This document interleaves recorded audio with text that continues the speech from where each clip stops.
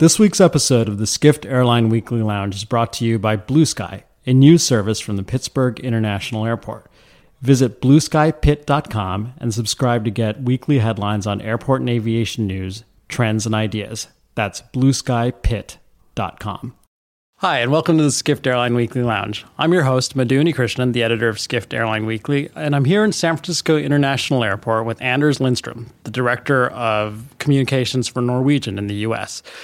Hi, Anders. Thanks for joining us. Thank you for having me. So the reason we're here in San Francisco is because Norwegian is launching new flights from San Francisco to Barcelona today, yes. And you launched San Francisco to Paris yesterday, correct? That's correct, yes. So congratulations. The obvious question is, you being in the Bay Area, you had a big operation in Oakland. So what was the rationale for moving to SFO? So we came to Oakland in 2014. And since then, the Bay Area has been our most successful region in the U.S. And we've been very happy with the results. What we saw, though, is that we could be even more successful operating out of SFO, specifically the more business traveler-focused route. So we moved our London route in end of March this year, and that's proved extremely successful. And then coming now, Barcelona and Paris. So, and what we see, search engine provide better for SFO. We see better yields in premium, and we also see better cargo. Oh, interesting. So are you then moving all your operations from Oakland to San Francisco? For now, we still have some in Oakland for next summer. Mm-hmm. What are those Oslo flights? And Rome. Oslo and Rome. And those are not as business focused. They're more leisure, yes. Right. Well, congratulations on the new flights. Thank you. And I also want to congratulate you for your latest quarterly results. Thank you for saying that. If you could just give us the top line numbers really quickly. So we had our best quarterly results ever, which is fantastic. 2.2 billion Norwegian crowns. That's almost 200 million US dollars.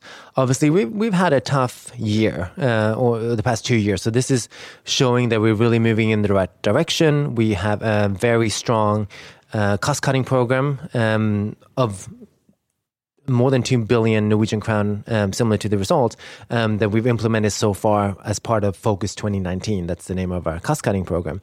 This has been a tough year. We've been hit by the Boeing 737 MAX grounding, Rolls-Royce engine issues with our Dreamliner aircraft. So it's great to see it's moving in the right direction.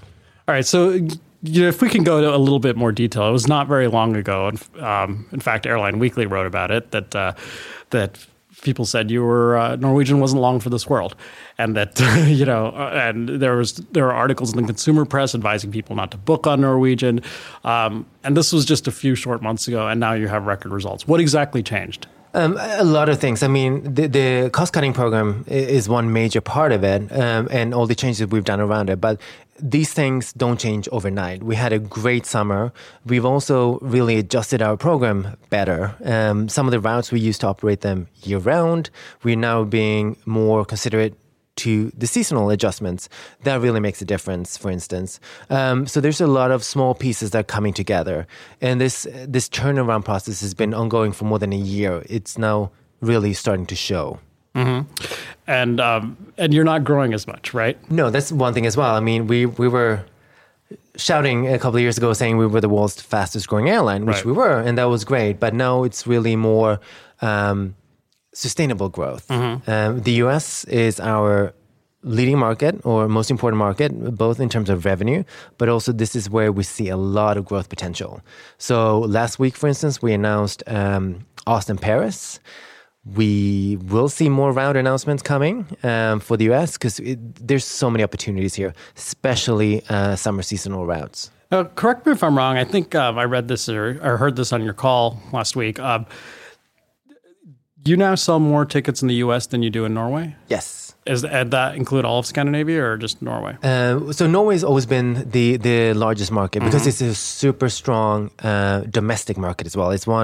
I think it's one of the three most top domestic markets per capita. So obviously that's been a bread and butter for so long, but now US has taken over. We are the largest market by revenue, and Norway is now second. Wow.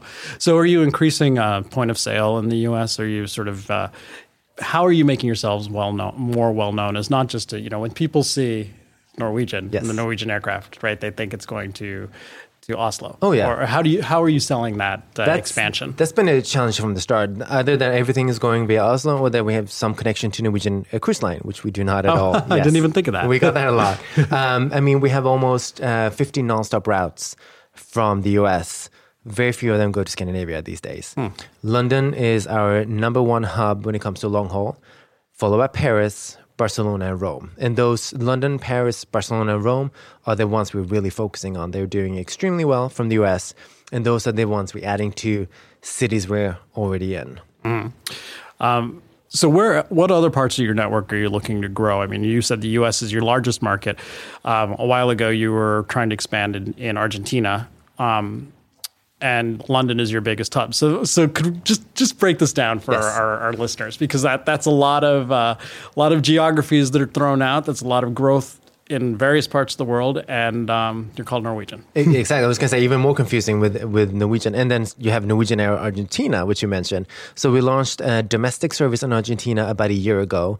We now have a 7% market share in Argentina. So we have domestic routes out of Buenos Aires, and then obviously we have the Buenos Aires-London route. Norwegian Air Argentina continues to be a focus for us, and what we've said is domestic first, and then intra-regional to the neighboring South American countries, and then further long haul after that. That's the growth plan we have for Argentina. For London, we continue growing. We see a lot of opportunities around the world. A lot of it comes down to traffic rights. And then for the US, we still see some cities that we see great potential flying out of. But before that is more connecting some of the dots in the network, like Paris, Barcelona, Rome, and make sure it's a profitable growth. Right. That is key. I mean, there were some routes that you were operating a few years ago that were kind of head scratchers, to be honest. You're going to try a few things. Yeah, well, points for trying. One thing that has come up in conversation in the nerd world is just how much of your of this slowing capacity is due to things that you mentioned, like the 737 MAX grounding and the Rolls-Royce engine issues, your 787s. Is a lot of this capacity growth, the slowdown in capacity growth, coming from, is it both conscious and also your hand is a little bit forced?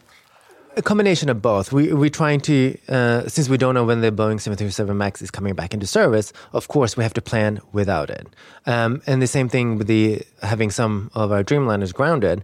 We have to be careful because we don't want to use wet leases because it hurts the brand when people get on board a plane that's 20 years old and they think that's a Dreamliner. Right. So that's hurt us as well. So I think we've been more conscious about also focusing when the summer, when it's really peak season, and then adjust it accordingly during the winter season.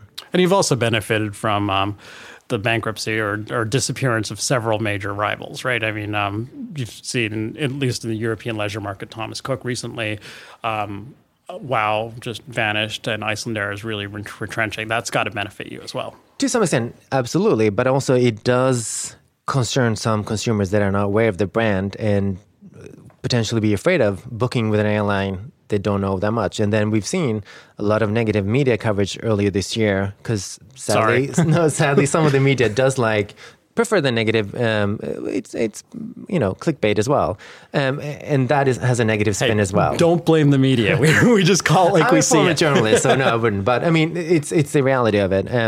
And that has happened as well. But so that's why last week's result is so important to us, that it is showing that we're moving in the right direction. And then our new partnership with JetBlue that we announced the other week as well also shows that we'll have connections, and we're working with another really world-class airline. Well, talk about that for a second. What is this connection? It's a code-share agreement, correct? It starts with Interline. Okay. Yes. So and it's actually our first proper airline partner. So we have we're part of EasyJet. Yeah. Yes, but that's only sold on EasyJet's website. Okay. And it's Connect by EasyJet, if I remember correctly. So they connect our flights with their flights. So they feed into our long-haul traffic. With JetBlue, it will be a more extensive partnership or interline where we actually sell each other's routes. So that will open up 100 routes to our network, specifically out of Boston, Logan, New York JFK, and Fort Lauderdale. Right. Okay. Are there plans for any further interlines in different regions, or is this enough to get on with? We're looking at more opportunities, of course, worldwide. But we want to make sure we start with JetBlue and get that work really smooth. Great. And what about your former CEO had big plans to expand into Asia as well, or that I believe that's retrenched a little bit. Are there any plans to go back to that, or is that a function of the Dreamliner grounding? So we would love to expand more to Asia, and that was the original plan. And if you look at the route map forecast from 5-6 years ago, or even further back, there was going to be even routes going to Asia and going to the US. However, the one thing we don't have is overflying rights over Russia. And that's been an ongoing issue for years. And that's why we've been focusing so much growing to America, which paid off, luckily. But with Russia, only SAS, the Scandinavian airline of Scandinavia, holds the traffic right agreement for all 3 Scandinavian countries. Which we don't believe is very fair. So that's been an issue, and that holds us back. So from right here, you're going to, the government that has jurisdiction over Norwegian are negotiating with the Russian government to expand the overflight agreement to include Norwegian. Correct? There are talks, yes. And that will change our growth plans dramatically. Yeah, so that would give you the possibility to fly from, say, Oslo to Tokyo, yes. Right? Yeah. Which you can't do now. Exactly. Okay. The Austin route is kind of an interesting one. I mean, I know it's a very tech, it's a big tech market, big business market. What did your market research show that the passenger breakdown would be for that? So with Austin to London, which we launched 2 seasons ago, has done really well for us. And that's why we're adding Paris. 70% of the customers are Austinites or Texans. So it's very strong point of sale in the Texan region. And that we see also with California. So it's very strong here, whereas New York, for instance, is more 50-50. Really? Yeah. Okay, so New York is 50-50 inbound or point of sale in Scandinavia versus New York. Or Europe. Yeah. Right, of course. Yeah. Interesting. So are there other markets like that in the U.S. that are sort of not the coastal cities that have done really well for you? Denver is doing well for us. I mean, Denver does well for everyone. Yeah. So Denver's been interesting. Tampa has done really well as well. And we just launched last year again, Tampa, London as a start. So most of the cities are doing really well. All right. Well, Anders, I know, we like I said, we are here at SFO today to celebrate the launch of San Francisco Barcelona service tonight. So I want to thank you for taking some time out of your schedule today to talk to us. Thank you for having me.